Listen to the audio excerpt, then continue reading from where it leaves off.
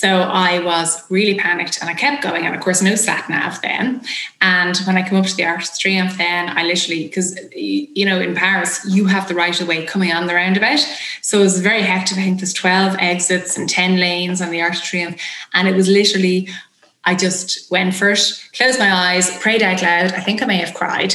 And I got around the roundabout, parked that car in my Parisian hotel. I didn't get it back into it again for the week until it was time to come home.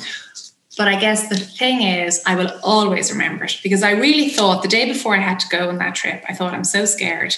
I actually wished in a way that I got sick or something happened to me, anything, than to face the fear of doing that. And I did it. And I proved something to myself, that something completely unimaginable I could do. Anyway, so that was my experience in London. I came home then, I had no job. It was hard to get a job back then. And a friend of the family's gave me a job stuffing envelopes in Bank of Ireland.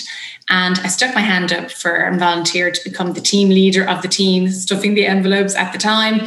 And so I was called back repeatedly. And finally, he then referred me into a firm of accountants, Bastow Charlteon, and I got a job. So that was my in to financial services.